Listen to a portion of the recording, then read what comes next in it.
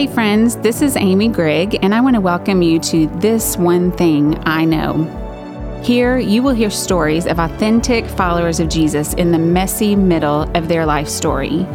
He knows what we need and when we need it, and He knows how we are personally. And that might not have been how He would have worked with someone else.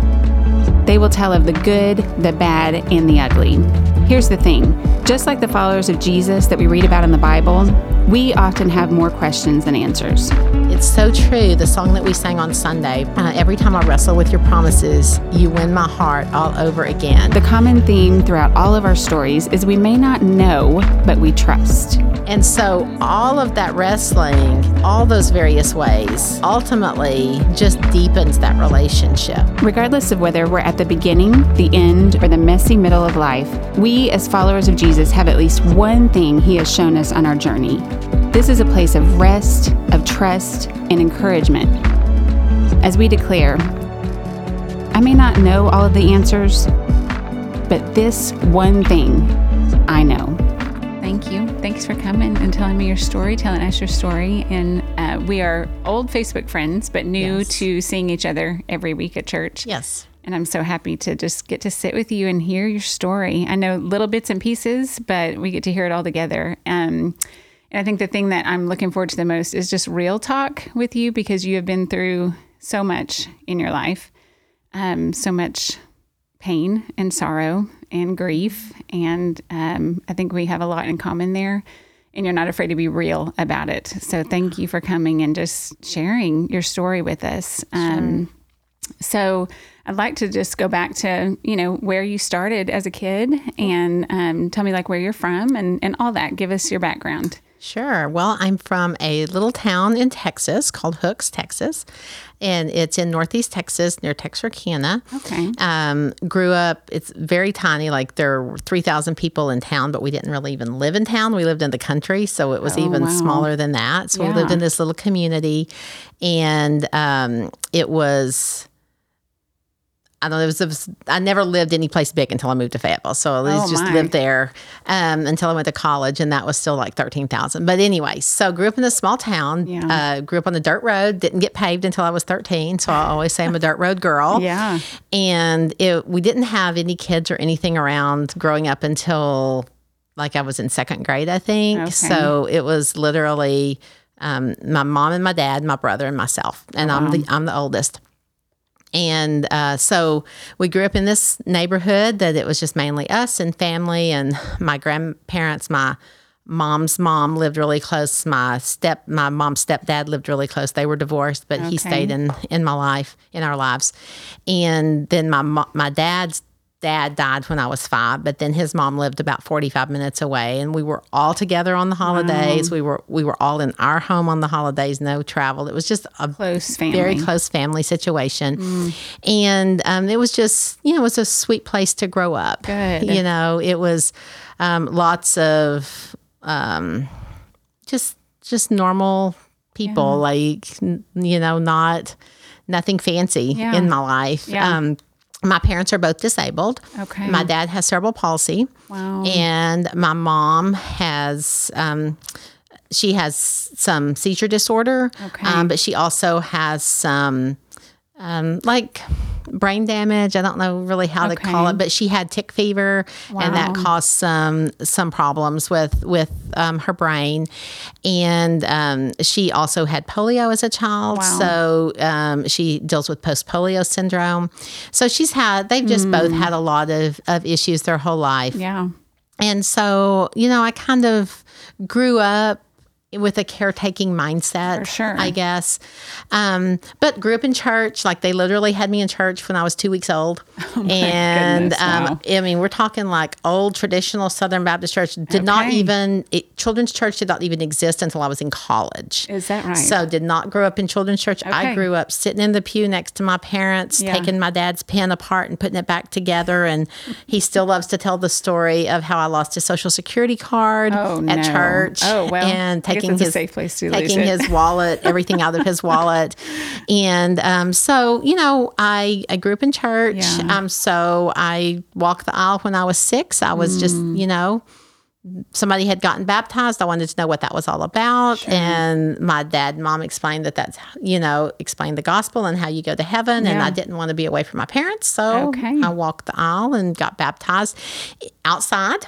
Okay. Again, this is old country churches. Sure. We did this outside and got baptized and just went on about life. That was kind of checked off. And so much of my early faith was that. I remember really like we used to go to this training union, which was like the Baptist thing on Sunday nights, like the equivalent of Sunday school. And you had this little envelope and you got to like check off that you read your Bible every day and check off that you... Wow, a literal checklist. A literal checklist. Like check off that you tithed. And so I remember like digging for quarters so I could put something in there, throwing open my Bible and, all the things. But so grew up with all of that and grew up, with pretty much everyone was some version of Christian. Sure. And the ones who didn't, you really wanted to pray for them and everything. It was just very rare that happened. And so, grew up in that kind of community, which I appreciated, but it was not really an opportunity for me to make my faith my own. Yeah. There was just it was just assumed. Okay. Yeah, that makes sense. And so I never really questioned anything. I remember being in like all these Bible studies and, Sunday school classes and things like that. But I don't ever remember having like a real relationship with God outside of that. So you were having knowledge, you were getting poured into learning, but not having the ability to walk it out, maybe. Right. Okay. And then later I learned that a lot of what I had learned was wrong. Okay. Not on the basics, but on other things that really matter. Yeah. And it was a simple faith, and I think there's nothing wrong with that. But the way that God designed me, it wasn't enough for me. Yeah.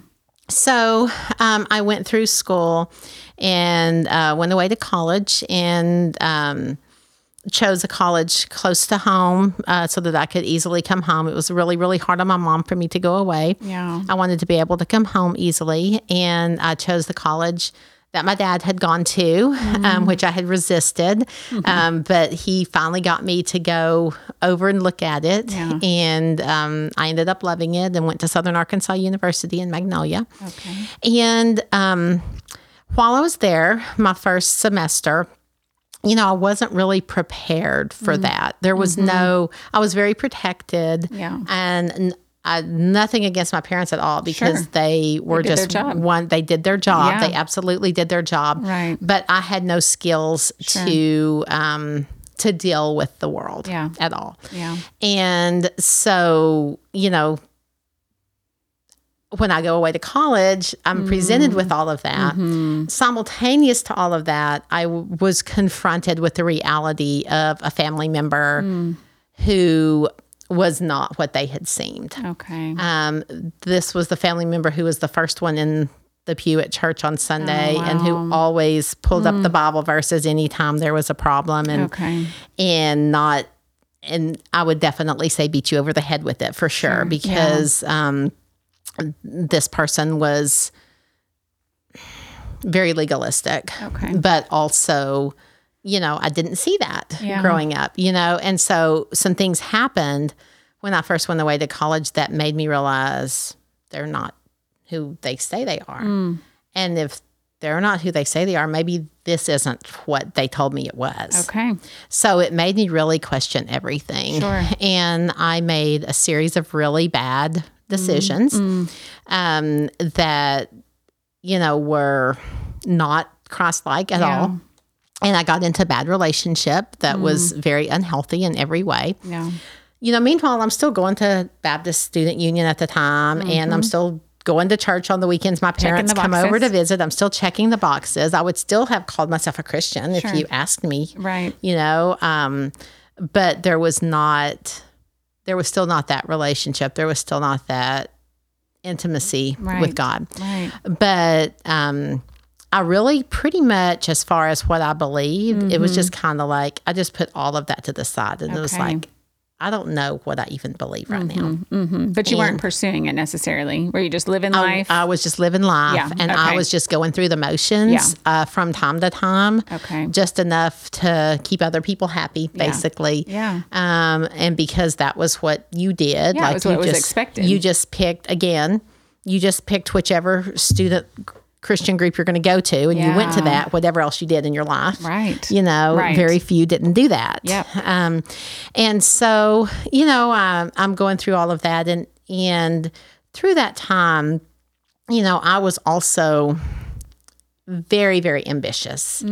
I have dealt with a lot that God has set me free from, but I would say, when you know all of those details, I still say the biggest thing is that from that selfish ambition. Yeah. Because, I was a journalism major. I was the editor of my college paper. I was going to have a Pulitzer by the time I was 30. Okay. And I was driven. Yeah. And it was not a good thing for me to be that driven and to have that mindset. So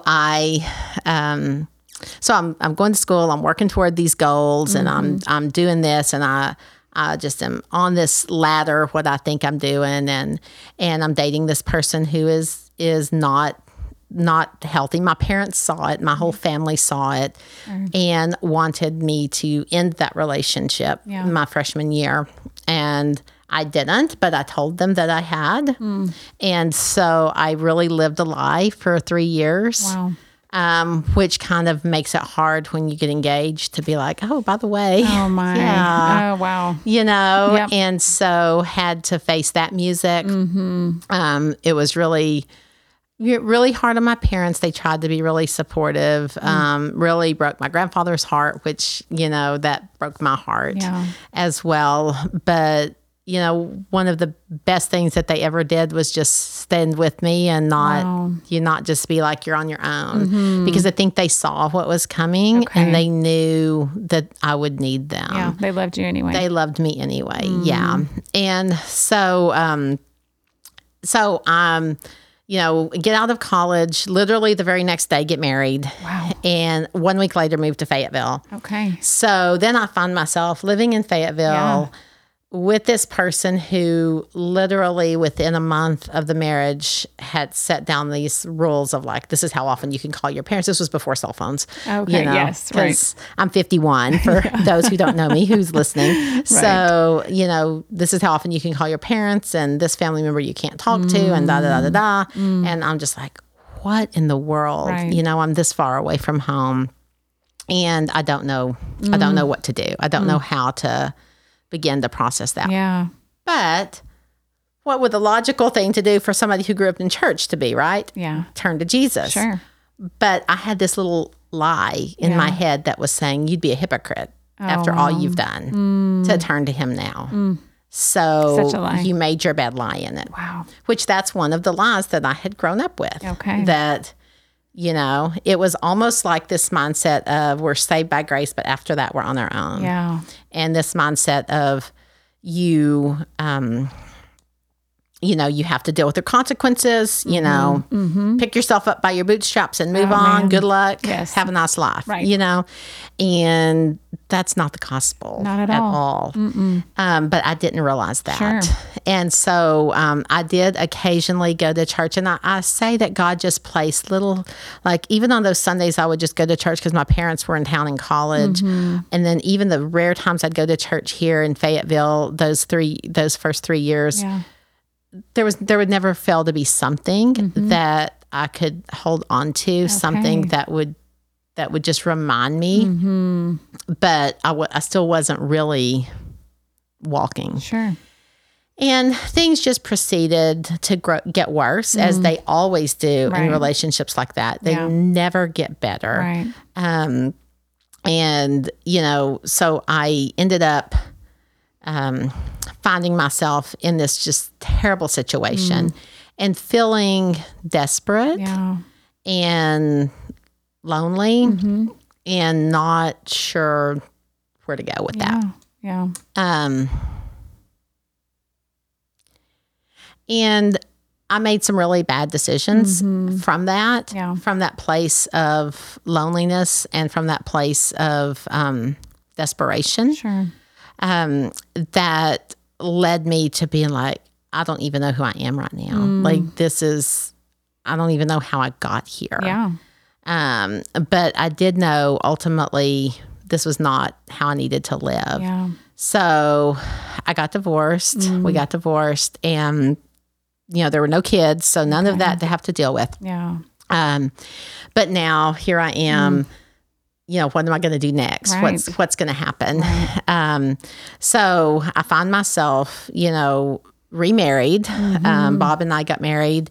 And Bob was 19 years older than me. Oh, wow. And he had just this incredible faith, was not in church at the time, but had this incredible faith that just, he just very much from the beginning, his faith was very attractive to me of like, I don't even know how somebody has that kind of faith, but he just loved God, believed the word, didn't struggle like with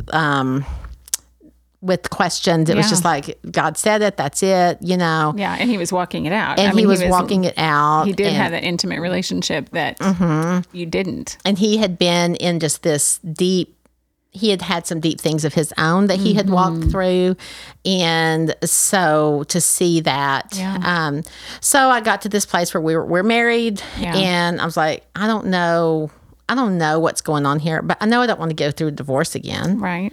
I know that, there's something that needs to change. So, but I also don't know what's true. And so this is really my first, what I would say like my first wrestling. Okay. Where I really am wrestling with God about what's true. So I decided that I would just pick up set everything aside. Yeah.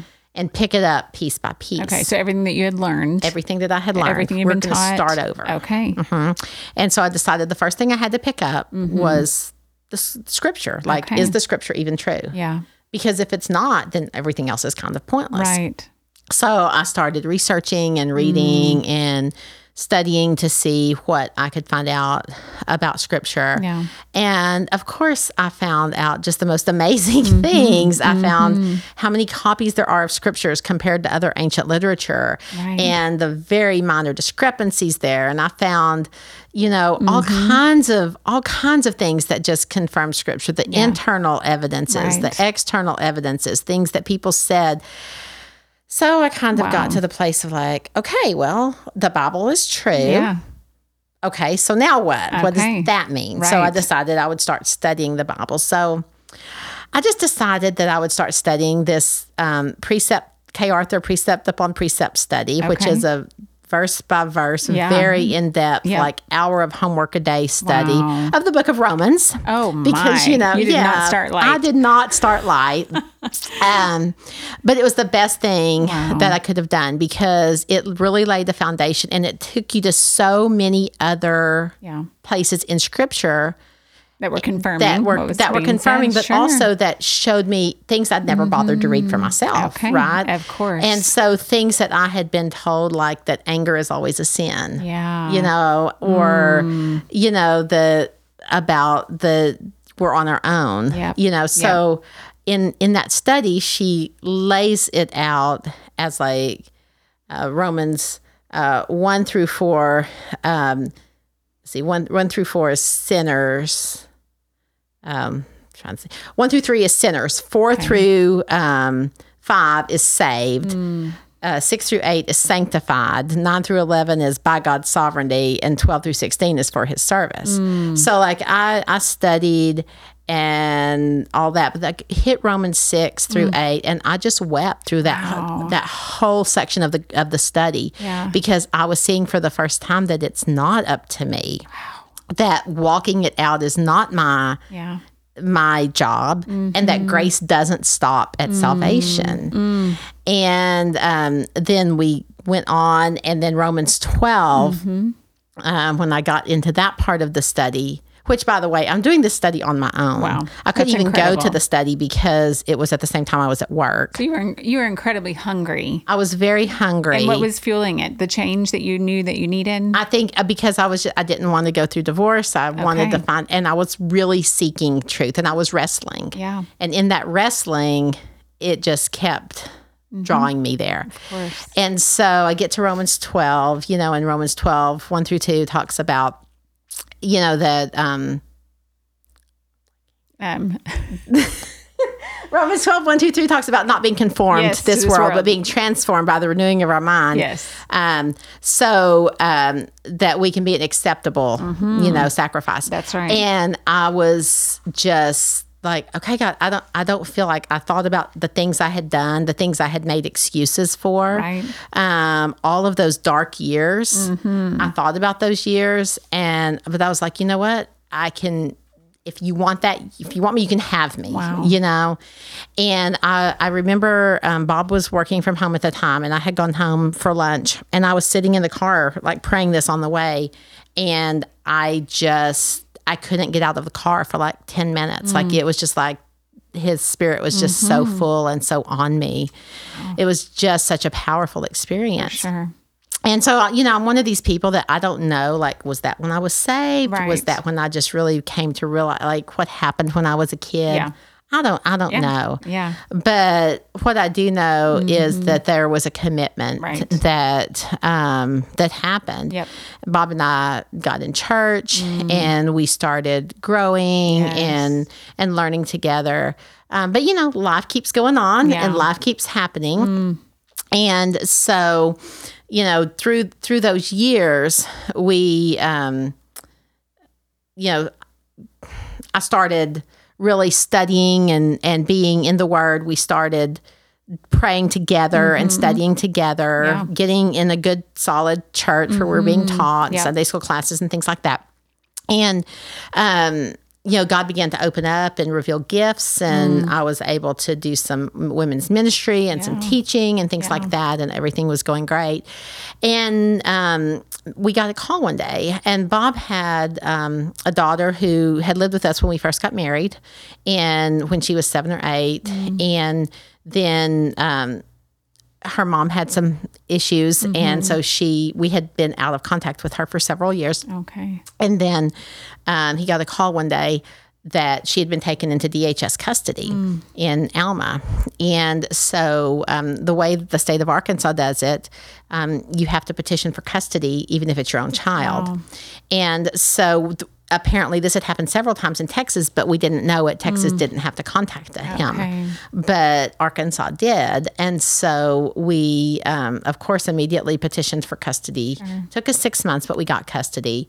And she was going to come to live with us. So she was at this time 15, getting ready to start high school. And she had been like in 9 schools in her freshman year, like so very hard. Unstable situation.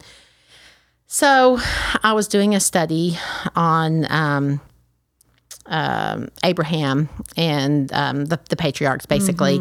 And I remember praying and just asking God, like, what should I do as far as, ministry and things like that goes. And I'd been studying about how Abraham and Lot separated. And I had always thought of it as like Lot chose his land, Abraham chose his land.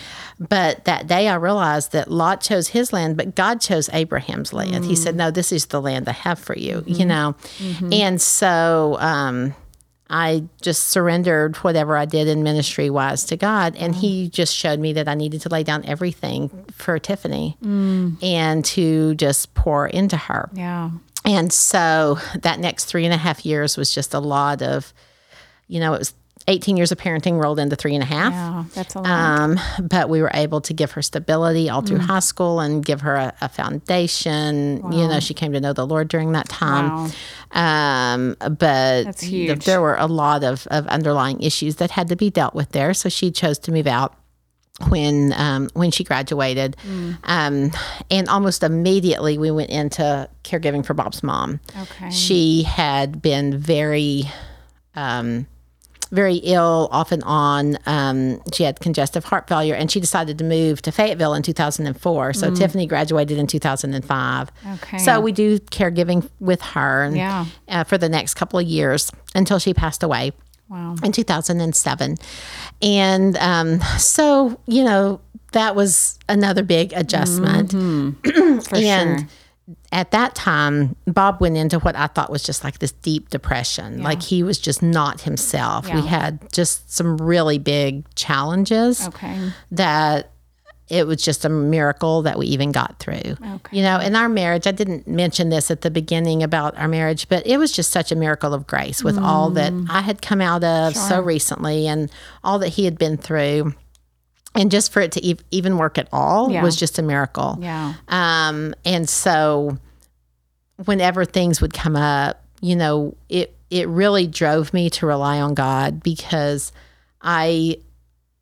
there was nothing I could do for so much of it. Sure. So much out of your control. Right. So much out of my control. And it was also just teaching me to depend upon God instead of upon a person. So he goes into this, what I think is just this deep depression for a couple of years after his mom passed away. And it was just awful. I mean, there's no other word for it. And during that time, I'm really wrestling again. I'm just wrestling with God as just to I've wrestled with him through the years with Tiffany and all that and wrestled as a caregiver with his mom. And now here I'm wrestling and it's like, is this all I'm ever going to do? Talk to me about what that looked like when you wrestled with God and as maybe a new believer or newer to a relationship with God. How did you know it was okay to take those things to him? How did he comfort you? Like, walk me through what that looked like in those early years of wrestling. Sure. So, probably the earliest wrestling after I started really walking with the Lord was with Tiffany. Yeah. And, Amy, really to me, after having grown up with the cultural Christianity and this bad example and the inauthenticity, I just wasn't going to fake it. Okay. I mean, it wasn't even, I didn't even bother to ask if it was okay. It was just like, I'm just not going to, I don't want this faith if this isn't okay. There you go. Yeah. It was like, but I didn't know, I still struggled with the fact that other people thought it wasn't okay. Sure. So I didn't necessarily talk about my struggles as much. So it was just you and God. It was mostly just me and God. And the way, it just different seasons, it looked different ways.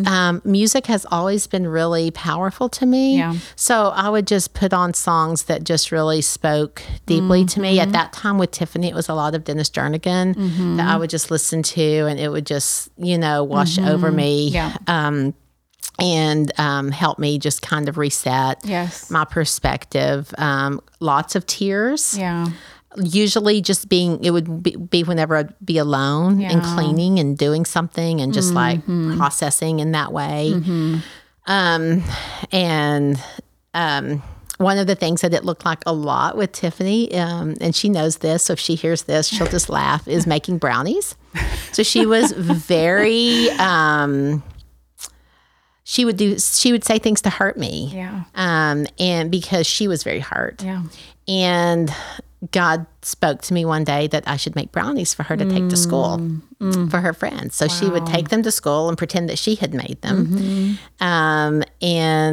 But God just kept telling me to do that because, and I learned through that it's really, really hard to be resentful of someone when you're doing something for them. Rosa, that's beautiful. And so it was like God was walking you through every detail. It's like you were learning in this moment, very in those much, moments. Very much. I mean, when I started, I mean, I'm a very in my head person. Yeah. But when I first started my walk with God, I literally had like the fruit of the Spirit on one card above the sink and The Deeds of the Flesh on the other. And I would like study those. Wow. So that I could like know what those were. You totally remind me of Lee Strobel in that movie. Yeah. You're a journalist. I mean, like you can totally see you're looking for the evidence and looking how it links and all that. That's so great. But when I would be making brownies, so many times I would start that out and I would just be beating my anger out. And by the time those brownies came out of the oven, it would be like, okay, here, girl. Yeah. I love you. Here, take these to school and pretend that they're yours. Wow. Yeah. Okay. And, wow. And so that's how that looked. After Bob's mom died, I had started at that point learning. We were in a different church at that point. So I was beginning to feel more comfortable sharing the struggles. And even though I didn't go into a lot of detail, I began to let other people into that and just ask for prayer. Yeah.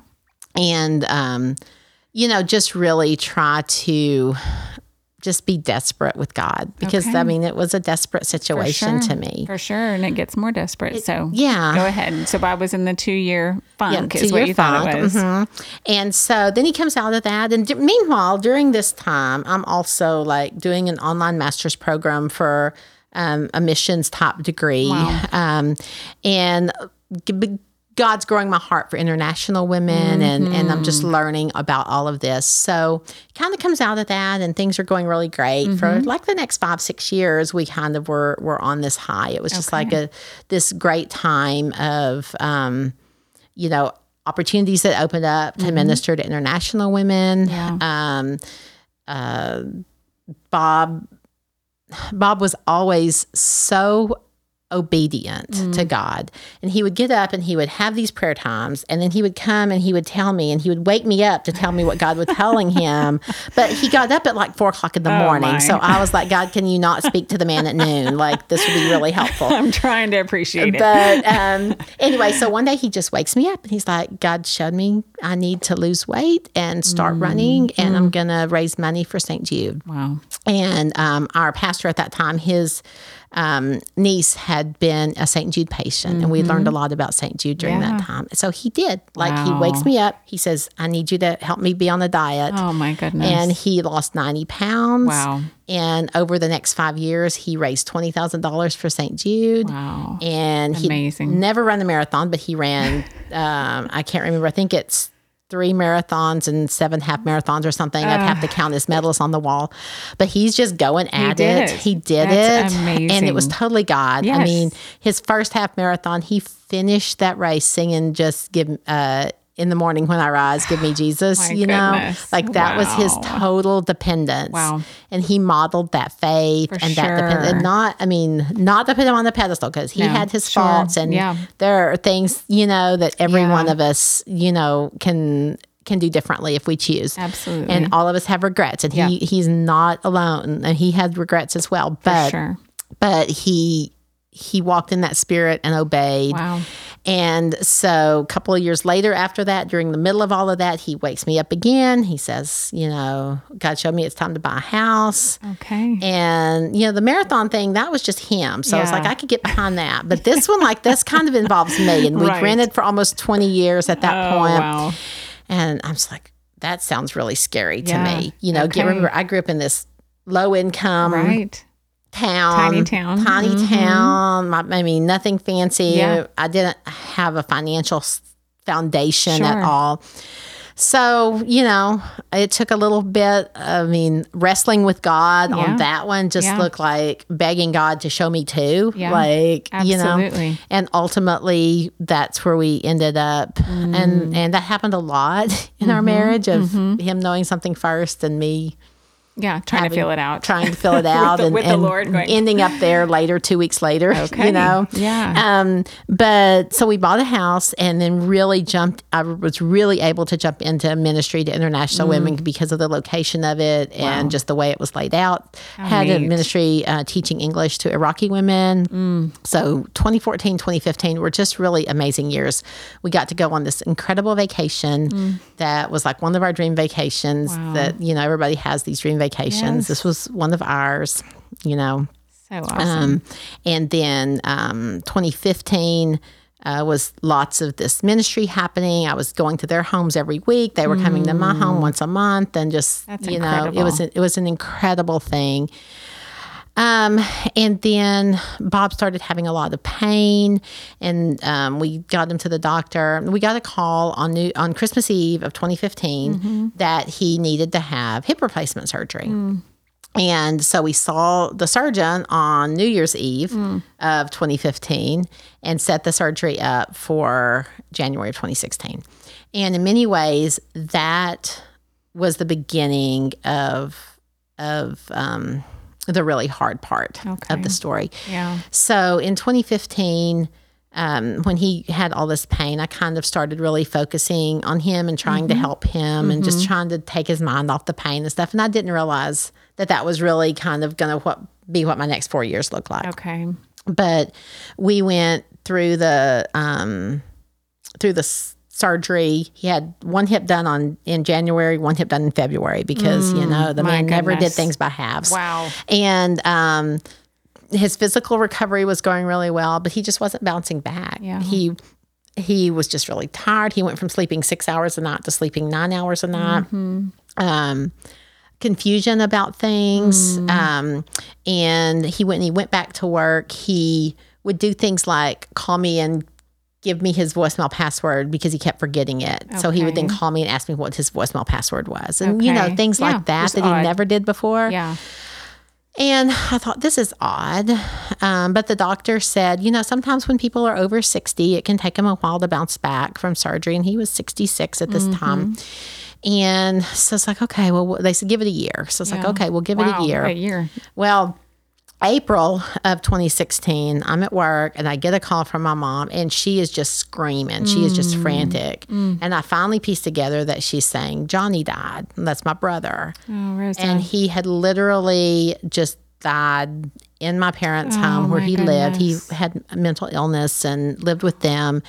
And my mom was at work. My dad was at home. And he asked my brother how he felt. And he said, don't ask. And then he turned around and he was gone. He called 911 and they worked on him, but he was gone within just a few seconds, the doctor said. Oh, my. And so, I get this call. So Bob's just barely back at work from his surgery, so he can't get off to go with me. So I go down to Texas, and Bob came down for the funeral, and that was just... I don't even hardly have the words for that. It was just so hard to watch my parents grieve. Was just the worst thing. But it was also beautiful to watch how they just turned to each other and turned to God and just, managed to survive, which is just the worst thing, as that people can ever face. Absolutely. No matter how old your child is. That's right. And so, my focus became for the next few months really my parents. Sure. And trying to figure out they're 5 hours away. I'm trying to see them every month. So we're trying to figure all of that out. And not that I had forgotten what was going on with Bob, but it was just like, okay, I'll worry about that next year because they said give it a year. Right. And so I remember it was November, it was Thanksgiving of that year, 2016, that I really first began to process my own grief about my brother dying because I had been so focused on my parents. Everybody else, for sure. Absolutely. And, that's a weird feeling to be like, okay, people are starting to get better and now I'm not, So just struggling with that a lot, made that part really hard. And then in 2017, things really began to take a turn with Bob. Yeah. In January of 2017, he literally just went to work and quit one day. And I was like, okay, well, we'll figure something out. He was drawing Social Security as well. So I was like, okay, we can make it. We'll figure it out. We'll get a second job, a supplemental job or whatever. That same week, one of my dearest friends in the world, her husband died by suicide and left her with 6 kids. My goodness, Rosa. And so, trying to walk with her through that right after this had happened. Again, not even really having time to process it. Right. But knowing I need to. Yeah. And then a couple of months later, my parents both got the flu at the same time. So I went down to take care of them. Yeah. And it was while I was down there, it was May of 2017. It was while I was down there that I could, and Bob stayed up here. It was that I really was like, I've absolutely got to get an appointment, because it was just, he could not understand why I wasn't coming back. Okay. He didn't eat what I had left for him or anything. It was just, Something was weird. Wrong. Something was wrong. And so I was like, I'm getting back there. We're going to go to the doctor. Sure. So I got back and I immediately got the flu the night I got back. Oh. And so we wait until I'm done with the flu. And then we get him to the doctor. And that summer he went through all the tests. And September 1st of 2017, we found out the diagnosis that he had dementia. And in many ways, it was not surprising. Okay. In many ways, it was surprising. Of course. But because there hadn't been any like memory loss issues prior to the surgery stuff. Yeah. But as I began to read the books that the doctor recommended, I'm realizing that this episode after his mom's death was probably more dementia related. Okay. And other weird things that had happened that, you know, things happen in your marriage and you just think that the enemy's just working in him right now or something like that, you know. Yes. And maybe that's what's happening, but it was probably also some of these signs. Okay. But I didn't know them at the time. How would you know? You would never know. But you know, Amy, the thing that happened on that day, so that 2017 was so hard that I thought either something's really wrong with him or my marriage is falling apart because he was so gushy. Okay. People who, like, he was like embarrassingly gushy. Like people who knew him would just tell you how gushy he was about me and just about love. And he would cry at puppy dogs and babies and movies, and he loved to watch Call the Midwife, and every time the baby would be born he would cry. And he was gushy then. Wow. Loved romantic comedies more than most women, more than I do for sure, you know. And he went from that to just hardly saying anything. Yeah. And you know, it's just like, what is going on, you know? And you know, so, but on September 1st of 2017, when we got this diagnosis, God also gave me this gigantic infusion of grace to like not take any of that personally anymore. Like all of that was gone. It was like I had this understanding of like, okay, he can't help what's going on. Okay. And I didn't know what to do. I didn't know how to be a dementia caregiver. I didn't know how to be married to someone with dementia. No. I didn't know how do you as a wife have a husband with dementia. Yeah. So, I started walking that out. Okay. And by that point, I have learned that I don't need to do this alone. Yes. And I'm going to do this with as much honesty and integrity as I can, but also authenticity. Good. So I reached out and I met with my pastor and his wife and, you know, just got some counsel from them on some of the practical things, you know, that go along with now I have to solely make all of these decisions. Right. Because my husband is not capable of that. Yep. And reached out to his kids. We immediately formed this like Facebook, or not Facebook, but texting group where we could communicate. Yeah.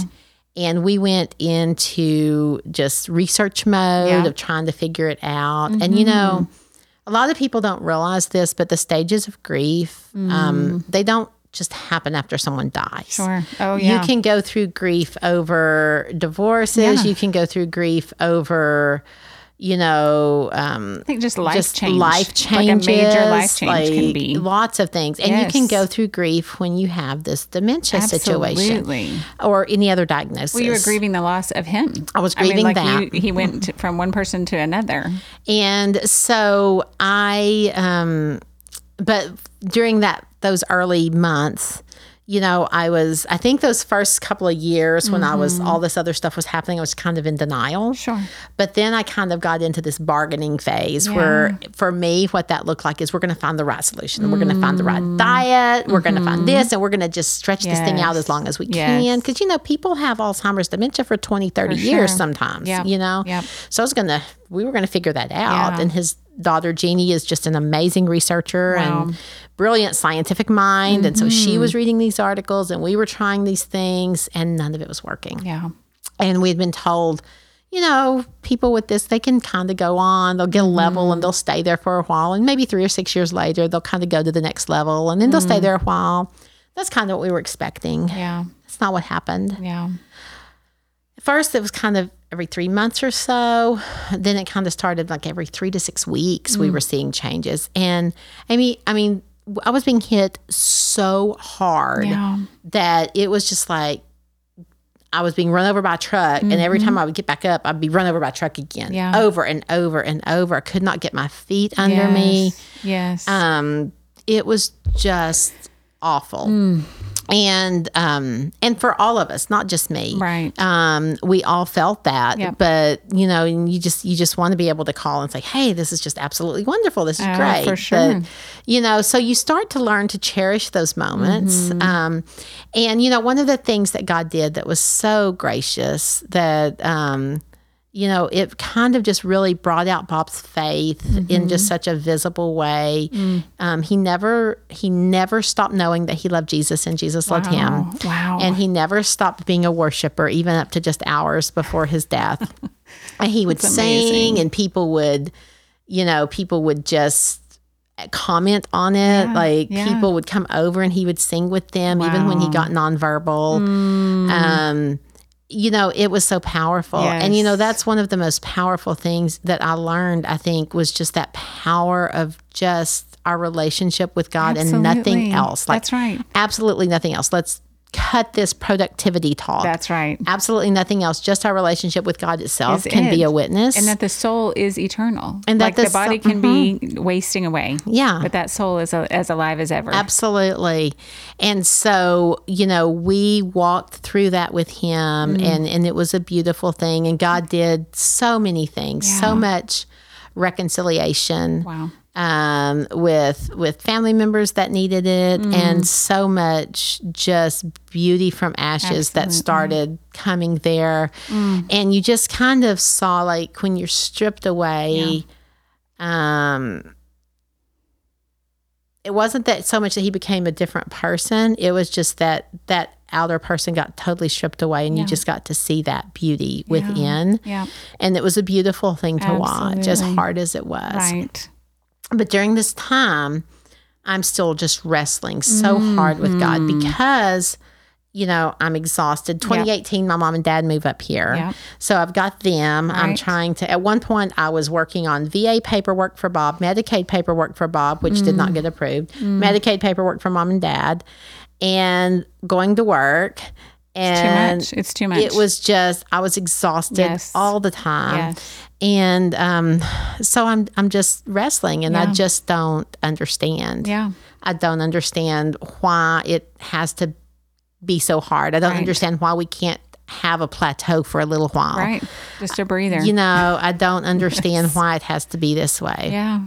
And so you're telling God those things. I'm telling God those things. Okay. And I remember being in the shower one day and, one of my favorite verses is John 6:69, maybe 68, but where Jesus, turns to Peter or turns to the disciples and say, are you going to leave me too? And Peter says, where else would we go? You have the words of eternal life, right? Yes. And at some point during this process, one of my work friends said, your faith must be such a comfort for you right now. And I said, well, no, not really. Yeah. Like, it's really not comforting right now. Yeah. But it's true. Right. Like, it doesn't have to be comforting to be true. Wow. But man, that is so good. Where else am I going to go? That's exactly right. Because by this point, I've decided 20 something years ago, by this point, that everything is true. Yep. So, and you've seen him work in the past. And I've seen him work. And you know that it's true. And you know that he's real. Yep. And it's just hard. It's hard. Yes. And so I'm in the shower and I'm crying and I'm remembering this verse. And I just say, you know what, God, I can't promise you that I'm not going to be mad. Yep.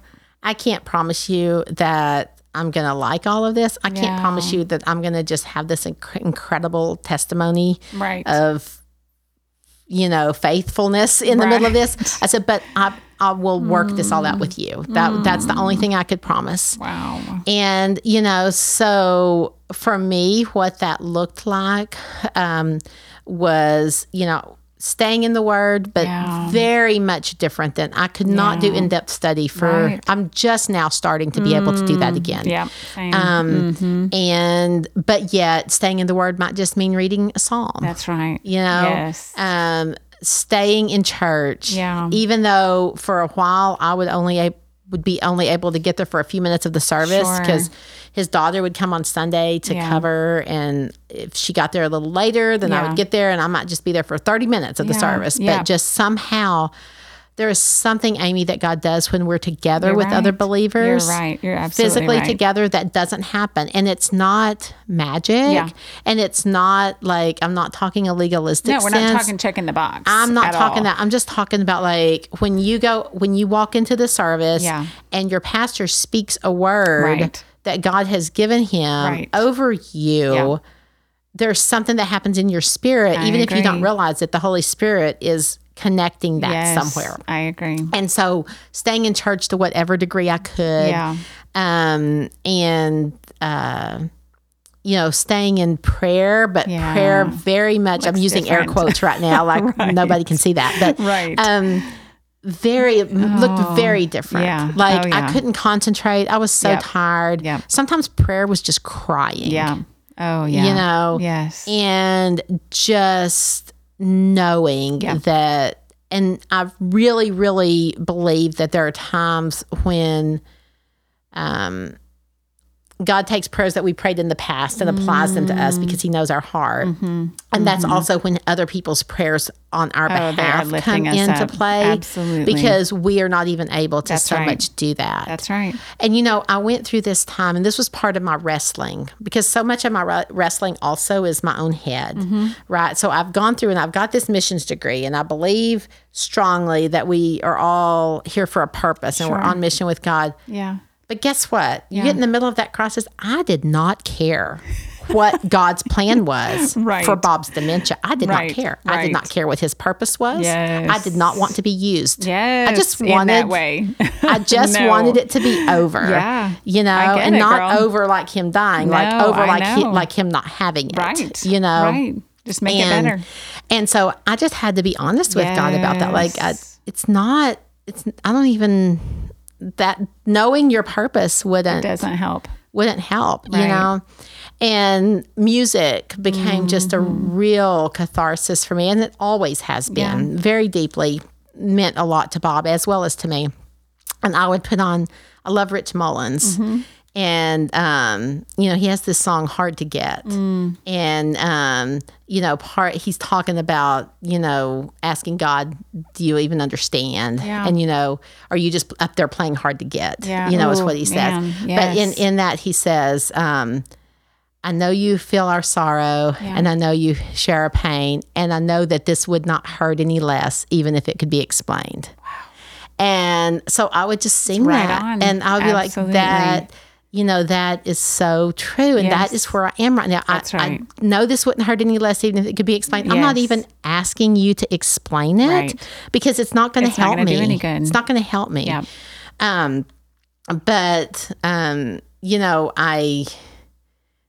would just wrestle like that. And, just kind of just keep coming back over and over because ultimately, I knew that there was no place else to turn because I was either going to be struggling through dementia with Jesus or without Jesus. And so I'm going to go with Jesus. Yeah, let's go that route. Let's go that route. We know that's the best route to go. That's the best route to go. But I began to just really focus and being in the moment and being present. Yep. And that really helped so much those last weeks as his condition worsened. And we got so he got diagnosed in September 2017.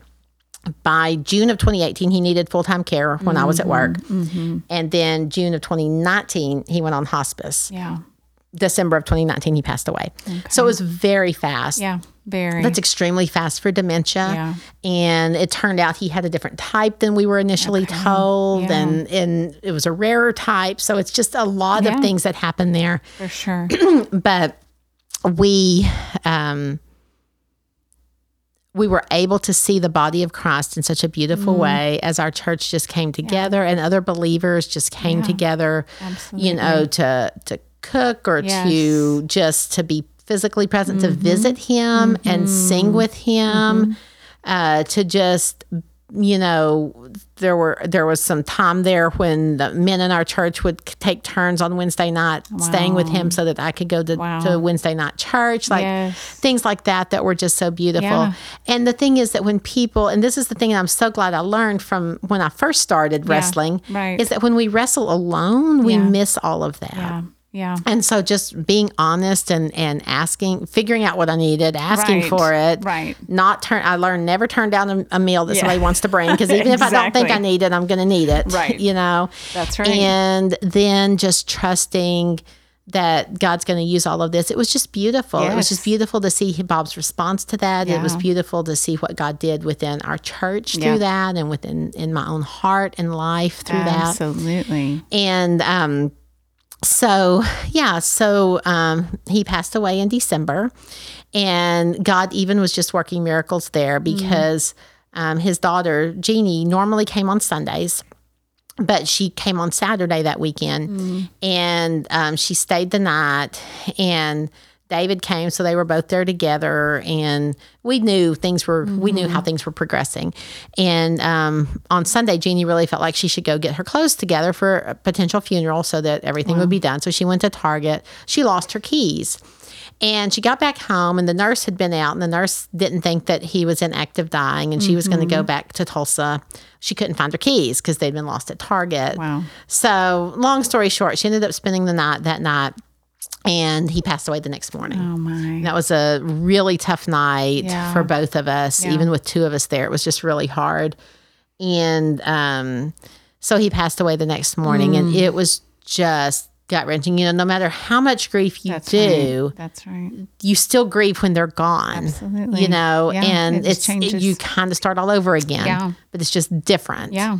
And so started that process all over again in December. But God had put on my heart, like, we did everything for Christmas early. Wow. We decorated, we did our book that we usually read. We give gifts to people, like all of this stuff. So, and that was the Lord just walking you through it. It was him just walking through it. And just, just learning those things about, like, just being sensitive to that, like crazy things. Like, I absolutely hate Black Friday shopping. Yeah.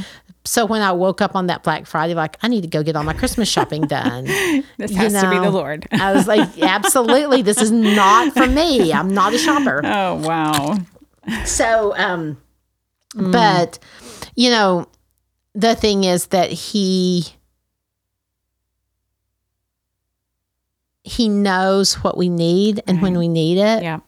And he knows how we are personally. Yeah. And that might not have been how he would have worked with someone else. Sure. And I think that's what so much of just the way we do church misses. Is it's like, God did this for me, so that this is therefore the way he's going to do it for everyone. Right. And that's not necessarily. He's far too personal for that. So personal and so intimate. Yes. And that's the thing that I've learned with that wrestling, is that he is so personal, and that's what we want to do. Absolutely. And, we take on so much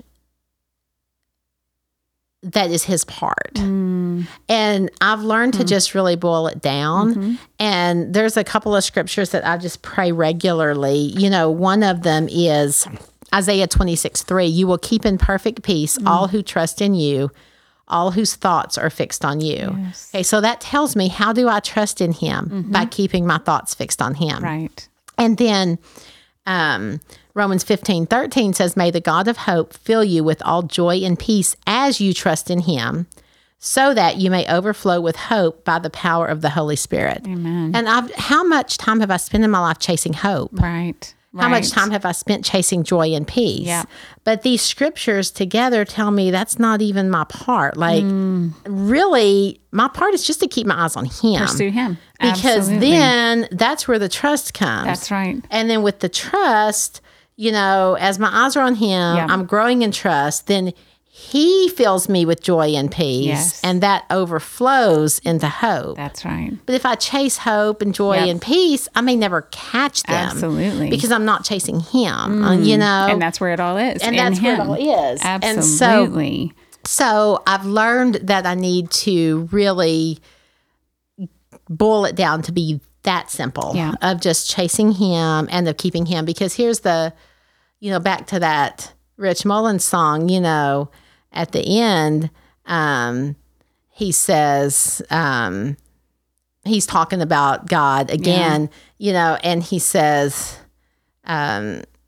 it's just your ways and you are just plain hard to get. Like, we're not going to understand God. We won't. It's just his ways. Absolutely. But one of the things that I've learned is, like, it's so true. The song that we sang on Sunday, every time I wrestle with your promises, you win my heart all over again. Yes. And so, that is so all true. of that wrestling, Yes. in all those various ways, ultimately just deepens that relationship. That's right. Because he does win your heart over again in ways that are extremely personal and extremely specific to you. Absolutely. And I love, there's a quote by Beth Moore, and I don't have it written down, but it is that wrestling is an intimate embrace. I mean, when you think about it, you're very close and intimate in that embrace. And when we wrestle with God, we're at the most intimate place with him, vulnerable in ourselves and working that out with him. And it's so, so good. On your blog, I found a quote, and I don't know if it's an original Rosa, so you'll have to tell me. It says, walking with Jesus as a New Testament believer means staying in relationship with him when nothing makes sense. Is that an original Rosa? It's an original Rosa. That's how really my mind good. works. It's very good. And it really does go to that verse that you shared about, they said, where else will we go but you? Yeah. It doesn't make sense and we don't understand.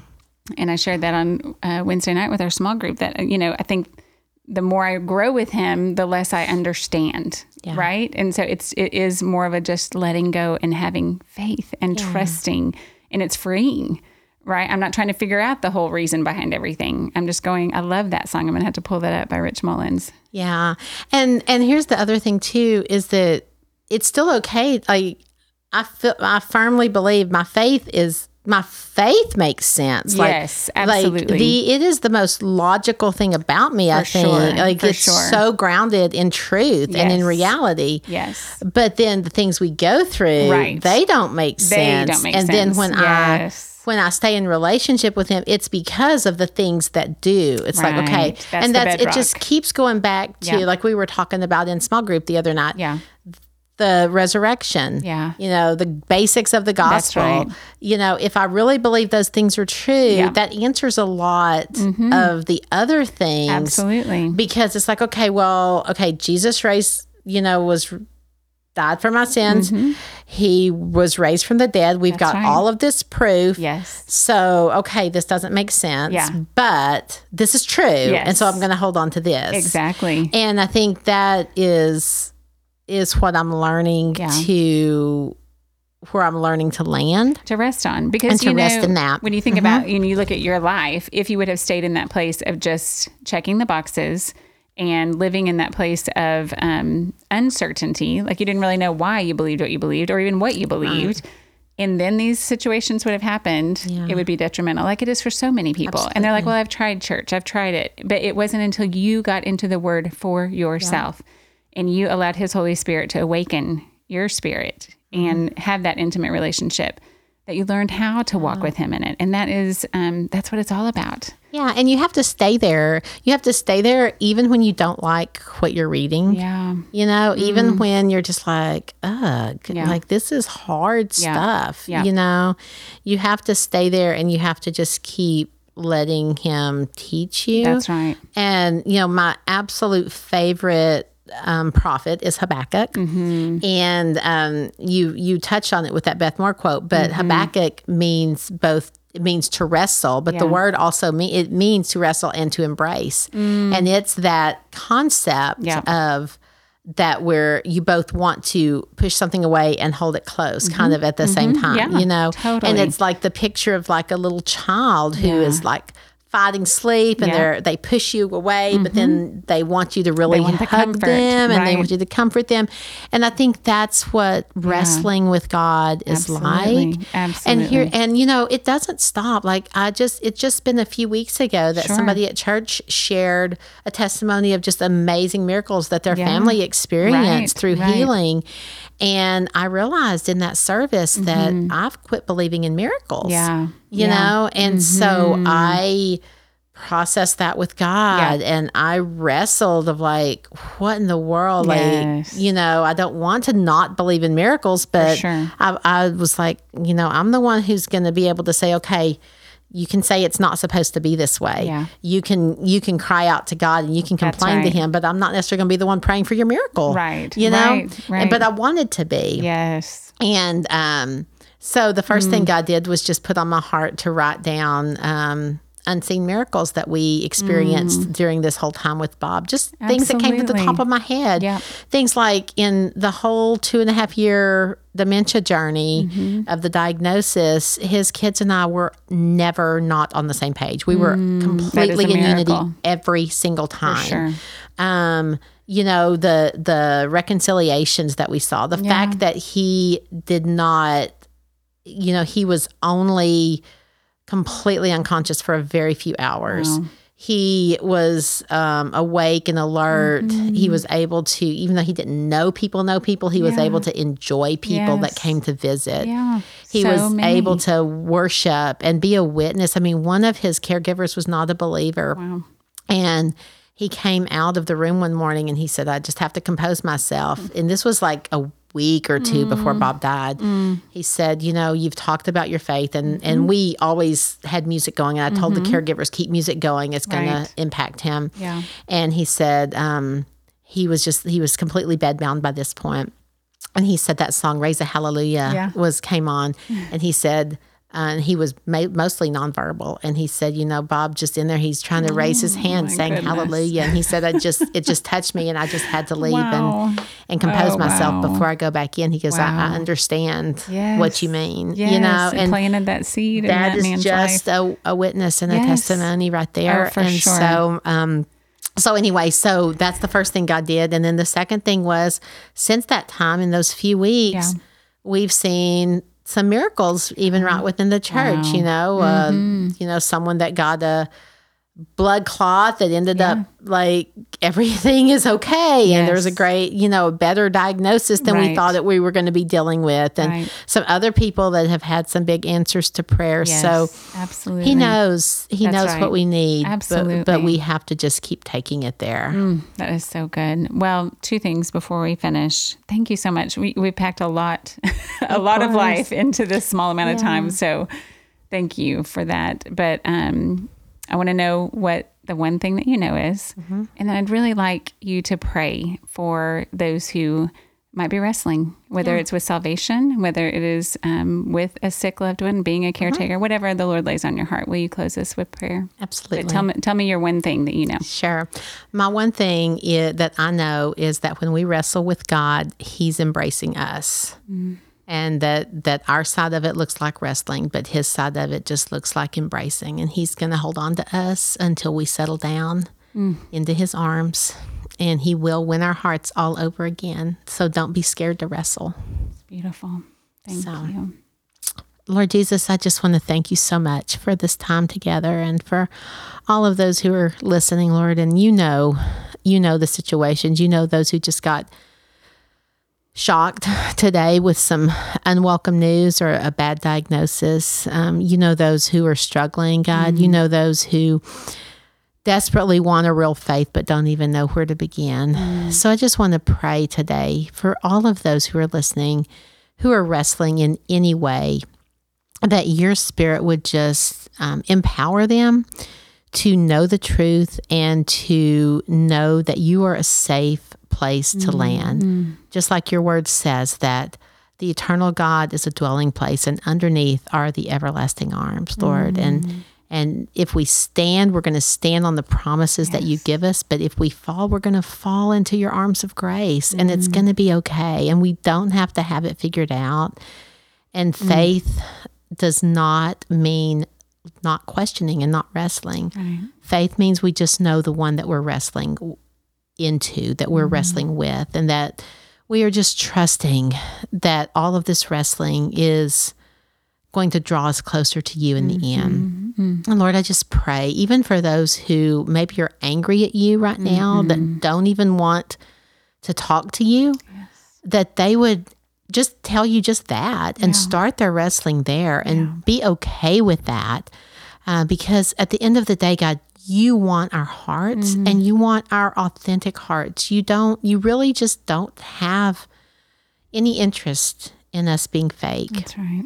And so I just pray that we would let go of the idea that we have to be perfect to come to you, that we would let go of the idea that we're hypocrites if we turn to you, that we would let go of the idea that wrestling is weakness, because it's not, God. Wrestling is where we find you at your tenderness, your most tender. And God, help us just to remember that we're broken people. And whatever we're going through, whatever these dear people listening are going through, it's not supposed to be that way. But you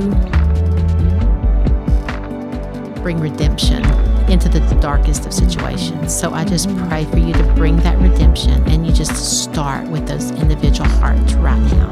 In Jesus' precious name. Amen. Amen. Thank you, friend. It's beautiful. If you'd like to know more about the Grigg family or other ministries of Vertical Community Church, visit verticalnwa.org.